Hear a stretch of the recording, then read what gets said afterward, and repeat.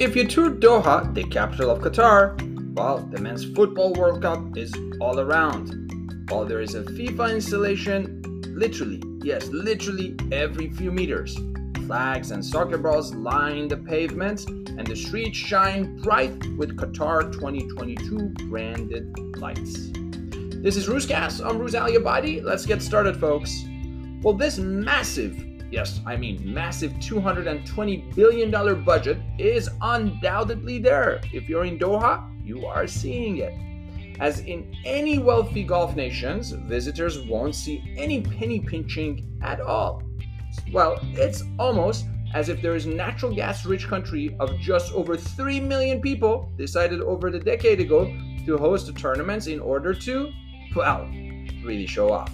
Well, but there's one thing missing, and that's people. That's people. Yeah, that makes sense.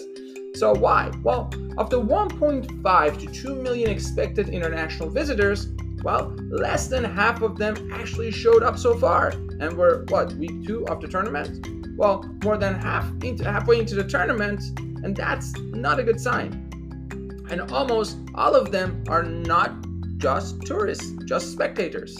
Well, this lack of tourists, the Qatar's downer attitude towards what fans usually do when they're not watching the games, you know what I'm talking about, right? Has offset the expectations of the migrant workers from Southeast Asia, who, in a way, make up more than half of the country's populations compared to less than 15% of Qatari nationals. Cab drivers, in fact, in Doha are saying that the visitors are not just interested in touring because even in late November, it's actually too hot during the day and there are hardly any bars serving booze.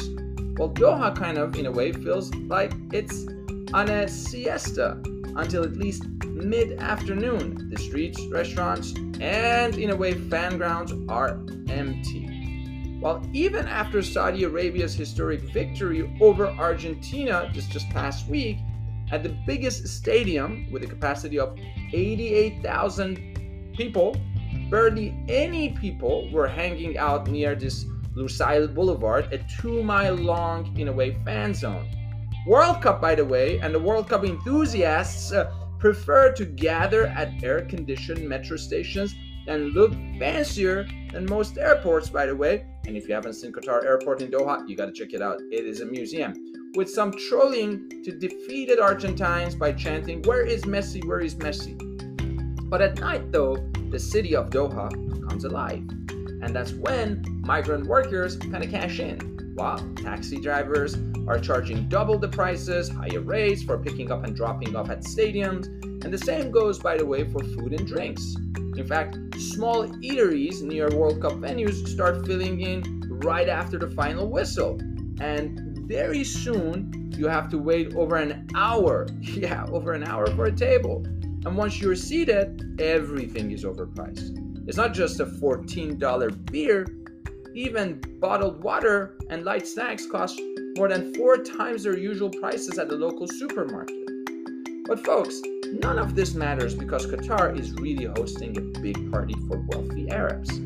Most of them have flown from neighboring countries to experience this once-in-a-lifetime event.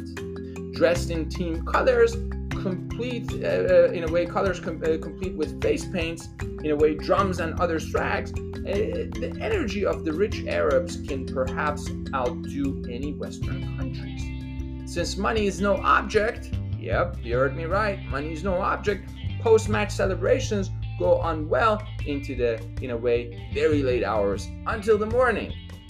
By the way, for them, it's the experience of a lifetime with 2 major players missing, the West and women, of course.